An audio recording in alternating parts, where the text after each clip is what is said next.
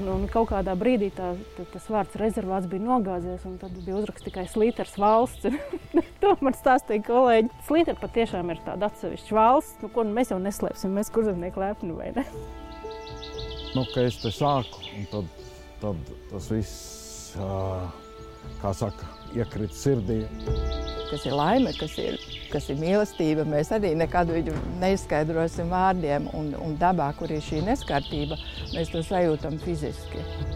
Slītere ir vienīgā vieta tāda Latvijā. 5. gada laiks Slīterē, to mēs saucam, kad visa meža grīda, visa šī apakša zemsadze ir ziedos.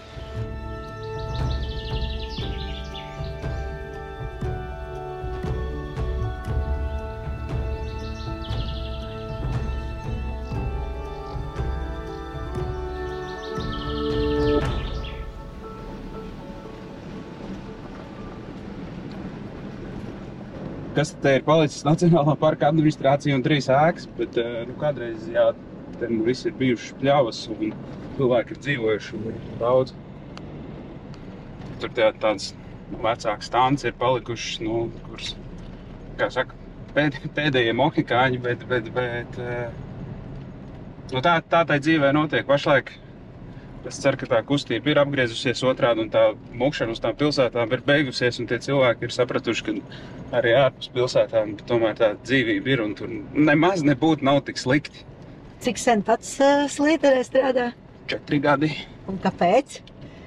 Tāpēc, ka bija ceļojums uz Aļesku un redzēju, kā tur darbojās rangeri un sapratu, ka daba, tas ir mans aicinājums, un ja es varu tādā veidā kaut ko labi izdarīt un sargāt, tad tas ir jādara. Tagad Imantam Ziedonim bija tāds dzejs rīts par to, ka pa maizi jūs visi, bet kurš tad par tām puķēm. Visunikālākais ir tas, ka cilvēks vēl ļoti daudzās vietās nav piedūris to savu pirkstu un atstājis savus pēdas. Un tas arī jāsargā, un arī mēs paši cenšamies savā darbā tās pēdas neatstāt. Un ja mēs neļaujam citiem cilvēkiem iet tur, tad arī paši tur neejam, jo lai tad arī tur paliek tā neskartā daba un tas, kā tur izskatās. Tā īstā, tā neskartā daba sākās tur bišķiņ pārsimt metru uz to pusi, kad siek zilajos kalnos un lejā pie viņiem. Tur cilvēks sen nav gājis un tur nekā nav noticies. Pirms 40 gadiem, tik līdzīgs Madaram, jauns un entuziasma pilns, šajā teritorijā darbu sāka cits reinģeris jeb vides inspektors. Tas bija Vilnis Skuja, kurš Slīterei atdevis visu savu darba mūžu. Un arī Ērika Kļaviņa, jauna zinātniece ar 2 garām bizēm. Mēs dzīvojam 2. stāvā, tur tajos augšējos logos. Tur nekāda jau tur lielā tā dzīvošana nebija, bet mēs jau toreiz bijām vienkārši jaunēkļi un katram tur kāda istabiņa bija un tā. Es arī šeit, tādā Slīterē, tā ir mana pirmā, kā saka, dzīves vieta. 80. gadā jau Anna Sēle bija savākusi ļoti spēcīgu komandu, pēc amata mēs bijām zinātnieki. Tā doma, izveidojot administrāciju, bija uzsākt šīs teritorijas zinātnisko izpēti. Ja tādā sākumā es domāju, ak, Dievs, bet kā vispār ir iespējams dzīvot tur tādā Slīterē? Tur taču no autobusa tur iet 2 reizes dienā, 1 reizi uz priekšu, 1 reizi uz atpakaļ un tā. Bet, ka es te sāku, un tad tas viss, kā saka, iekrita sirdī un tā es esmu šo laiku, šos vairāk kā 40 gadus, es esmu darījis visu. Esmu bijis gan zinātniskais līdzstrādnieks, gan mežsargs, gan inspektors, pat sabiedriskās attiecības esmu bijis sabiedrisko attiecību cilvēks. Un esmu darījis visu, lai šeit paliktu un nostrādātu, un tā es esmu līdz pensijai ticis. It kā tā teritorija nav liela, bet visi pētnieki vai biologi vai kaut kā citādi ar dabu saistītie cilvēki, viņi tieši atzīmē to, ka šeit tādā samērā nelielā teritorijā ir ļoti dažāda tā daba. Piemēram, krauja ar savu platlapju mežu ir pavisam kaut kas cits kā vigas. Tas ir starpkāpu ieplaks, un tās ar mēdz būt ļoti dažādas. Un purvs un jūras klātbūtne un koncentrē putnus pavasara migrācijas laikā sevišķi tajā kolkas ragā. Viņi tā kā tādā mūrda astē sanāk visi. Mēs nereti sakam, jāsargā tur tāds rets augs vai dzīvnieks, bet ja paskatās, ja tā vide viņam apkārt ir ilgstoši nav bijusi izmainīta, tad arī tā suga, dzīvnieks augs būs saglabāts, jo viņam jau vajadzīgs komplekss. Mēs nevaram sargāt atsevišķu sugu, jo mēs viņai liekam apkārt žogu, jāzina šīs ekoloģiskās kopsakarības, un cilvēkam nevienmēr izdodas atkārtot to, ko daba ir izveidojusi. 1923. gada 10. jūlijā valdības vēstnesī tiek publicēts saraksts numur 3 mežu novadiem un zemes gabaliem, kuri pieskaitāmi parkiem un dabas pieminekļiem. Sarakstā ar 11. numuru ir Slīteres dabas piemineklis 1100 hektāru platībā. Līdz 2. pasaules karam tā bija lielākā aizsargājamā dabas teritorija Latvijā. Pašreiz mazākais no nacionālajiem parkiem. Taču mazajam parkam ir sena un interesanta vēsture. Īpaši ir stāsts par 80. gadiem. Tad te darbu sāka zinātnieki un izveidoja savu saimniecību. Un paralēli tā bija slēgtā zona, ko kontrolēja Padomju Savienības robežsargi. Izveidoja administrāciju 80. gada sākumā un principā bija jāveido savu saimniecību. Visi jau bija meži jāuzpasē un vispārējais, un līdz ar to pamazām viss savācās. Ugunsdzēsēja mašīna, savus benzīna tanks, jo bija kaut ko jāuzpiltā degvielu. Iesim apskatīt, kas mums tur patreiz tas benzīna tanks turīts tāds noaudzis, bet mums ļoti žēl šķirties no tām uzpildes stacijām. Jo tomēr tā tāda laikmeta liecība. Jo arī visi tie stāsti, ka tais padomju laikos jau nebija vienkārši dabūt ne to degvielu. Vesels leģendas klīst, kā zinātniekiem pēc spirta brauc uz Rīgu piena kannās un veda tur instrumentu tīrīšanai un visam kam citam. Ja? Es personīgi neesmu no šiem neko lējus. Ja? 2005. šitie vairs nestrādāja. Bet tādi bija, jo kolektīvs jau bija ļoti liels. Jūs iedomājaties rezervātam, jo tajā laikā bija rezervāts, bija sava būvbrigāde no 5 večiem.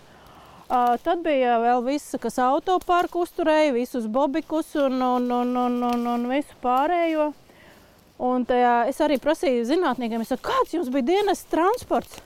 Viņi teica, tu zini, vienu laiku mums izdalīja dienas šperriņas. Es teicu, kā tad jūs ar šperriņu uz mežu braucāt? Viņi teica, jā, tā arī bija visu skuķu šperriņu un brauc uz mežu. Krievu robežsargus mēs arī izmantojām, jo viņi nekur nevarēja likties, ja mēs pateicām, ka ir kādi cilvēki bez dokumentiem, teiksim, rezervātā, kas lasa ogas, viņi ir arī robežu tā kā jau pārkāpēji daļēji, vai ne? Un viņiem jārēģē. Un tāpēc mēs viņus raustījām uz priekšu, uz atpakaļ, kurien vajadzēja, viņi mums palīdzēja to režīmu, teiksim, sargāt un to režīmu iedibināt. Tik noteikti tie datumi, kad no kura ir atļauts, teiksim, dzērvenes lasīt, un tad purvā bija no rīta jau mazā gaismiņā autobusi uz Kolkas šosejas rindām stāvēja, un cilvēki ar lukturīšiem kāpa ārā un gāja tanī purvā iekšā. Un mēs jau iepriekšējās dienas jau bijām saplānojuši, kur patruļi, kur tur stāvēs un kā to visu tur virzīs.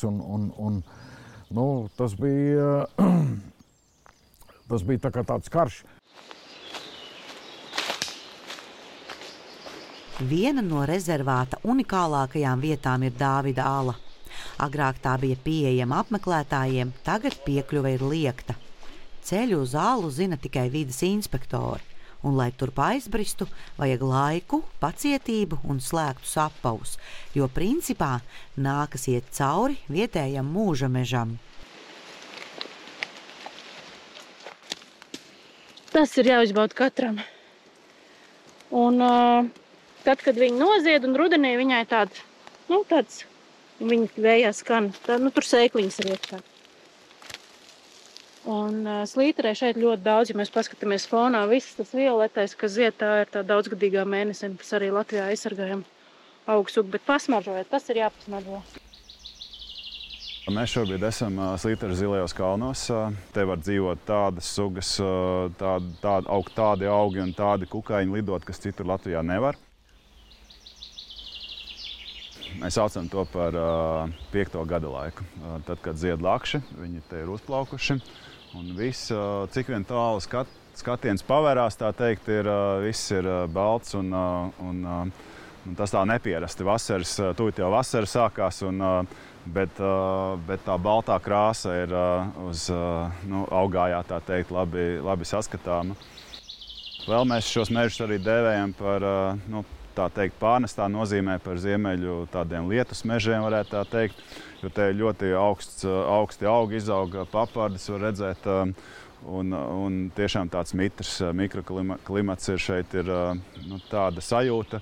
Visas tās putnu dziesmas, putnu daudzveidības ziņā arī tā ir tiešām tāda izcila vieta šeit Slīterē. Dāvida ala pat nav īsti ala. Viens smilšakmens atsegums, kurā lasāmi arī dažādi apmeklētāji atstāti uzraksti. Vecākie datējami ar 1810. 1820. gadu. Lai gan pēc būtības ala šeit nav, un neviens arī nezinu, vai īstenībā ir bijusi, bet tas leģendas nostāsts ir tāds, ka kādreiz laupītājs Dāvids uz Slīteres zilo kalnu kraujas augšmals, kurinājis ugunskurus un maldinājis kuģis jūrā, un kuģi uzskrējuši uz sēkļiem, un tad viņa banda šos avarējušos kuģis ir apzagusi, un visus tos dārgumus viņi ir stiepuši 5 km no jūras uz šo tā saucamo Dāvida alu, kur arī ir apglabājuši. Mums vēl ir cerības atrast lielo zeltu, ja? Šis tiešām priekš Kurzemes ir unikāls šāds smilšakmens atsegums. Šeit veidojās šī gravu un nogāžu sistēma, kas ir, tātad te arī apakšā tā maziņš avotiņš, un līdz ar to šīs ielejas dod iespēju ļoti daudz kam augt tādam, kas citur neaug, un šeit jau mēs arī redzam tiešām milzīgs papards, vai ne? Bet parka redzamākais objekts noteikti ir Slīteres bāka. Tā gan ir atvērta apmeklējumiem, un no bākas paveras gan skats uz tālo jūras krastu, gan mežiem, kas ieskauj apkaimi. Bāka ir viens no tiem objektiem, kas piesaista, un bāka šeit ir no 1849. gada. Viņi bija tiešām domāti jūrniekiem, un šī ir viena no iekšzemē tālāk esošajām bākām, līdz jūrai ir aptuveni 5 km, un pārējās bākas mums Latvijā jau izvietotas ļoti tuvu krastam.